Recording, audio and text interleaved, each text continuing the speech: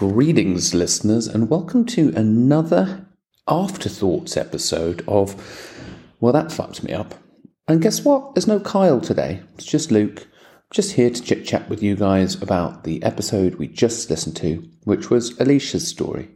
And Alisha's story was all about how childhood trauma can later manifest itself into obsessive-compulsive behaviours. Guess who knows a lot about that? I do. Anybody else? Anybody else who's listening? I don't have Kyle to bounce off, so I'm going to have a conversation with you guys. So I had some awful childhood traumas, as you all know, and if you don't, went through all sorts of stuff with parental relationships. Namely, my father was a struggle, and the death of a friend when I was 11 years old. And all of that resulted in, I think, probably a lack of control. So in later life, I wanted to try and control my own behaviours, and those got out of hand with some addiction, some alcoholism, and then actually once all of that was put to bed, exercise. And it's funny that Alisha and I were speaking about exercise and eating, and you know, I can't do things in half measures. And the one thing that I could do that would take me out of my head after giving up drink was exercising.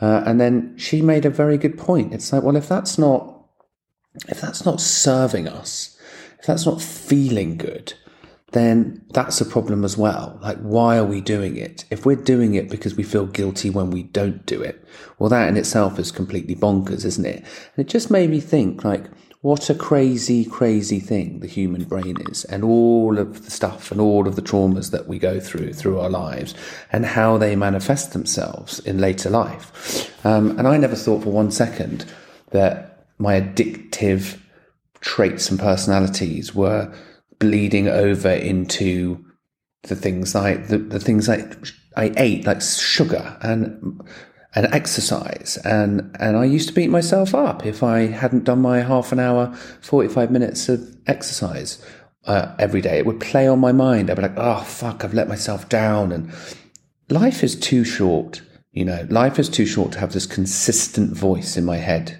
telling me, you're not good enough, you're not good enough, you're not good enough. Even when I am good enough, even when I've battled through all the stuff that I've battled through to come out to the other side.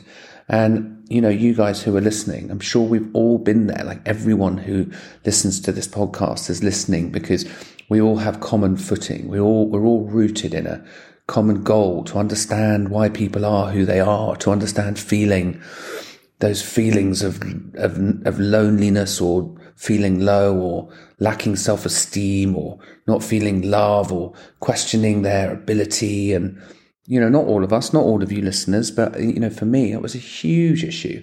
And so even now that I've kind of put all of those habits and addictions to bed, now my new habits and addictions, which is like eat loads of sugar, make myself feel good and get high of eating kids' cereal and sugar in my tea and sugar in my coffee and chocolate bars and candy, and then get on a bike and exercise and make myself feel good about how that's counterbalancing the sugar and all the candy that I just ate, which of course is completely bonkers if you think about it. That is literally the definition of insanity. That said, I enjoy it, and in moderation, which is what I'm still trying to do, moderation with the sweet stuff, I think I'll feel less guilty about not getting on the bike once or twice a week. And then that's it. That's really all I have to contend with, and all I have to worry about. It's just balancing that stuff out. Like, I'm nearly there at the home straight, but my anxiety and my obsessive compulsive mind will tell me that I've got to be doing something else. I've got to be doing something else. I've got to be doing more stuff. I've got to be doing more stuff.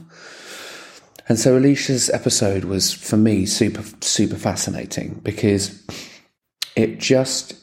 she just explained so clearly that our past traumas and our childhood traumas and things that we couldn't control as children manifest themselves into control issues and obsessive compulsive behavior in later life.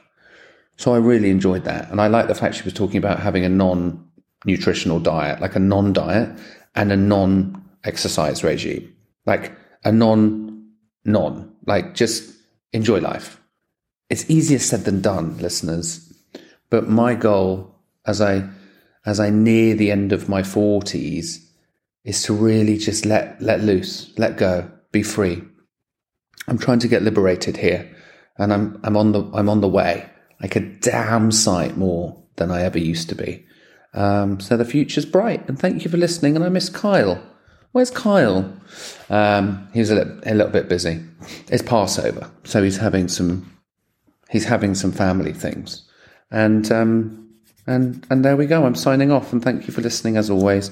And please pass this podcast on to anyone and everyone. And thank you for all your support over the last 2.5 years. And we can't wait to continue every week with yet more episodes, more guests, and more amazing afterthoughts without just me on my own.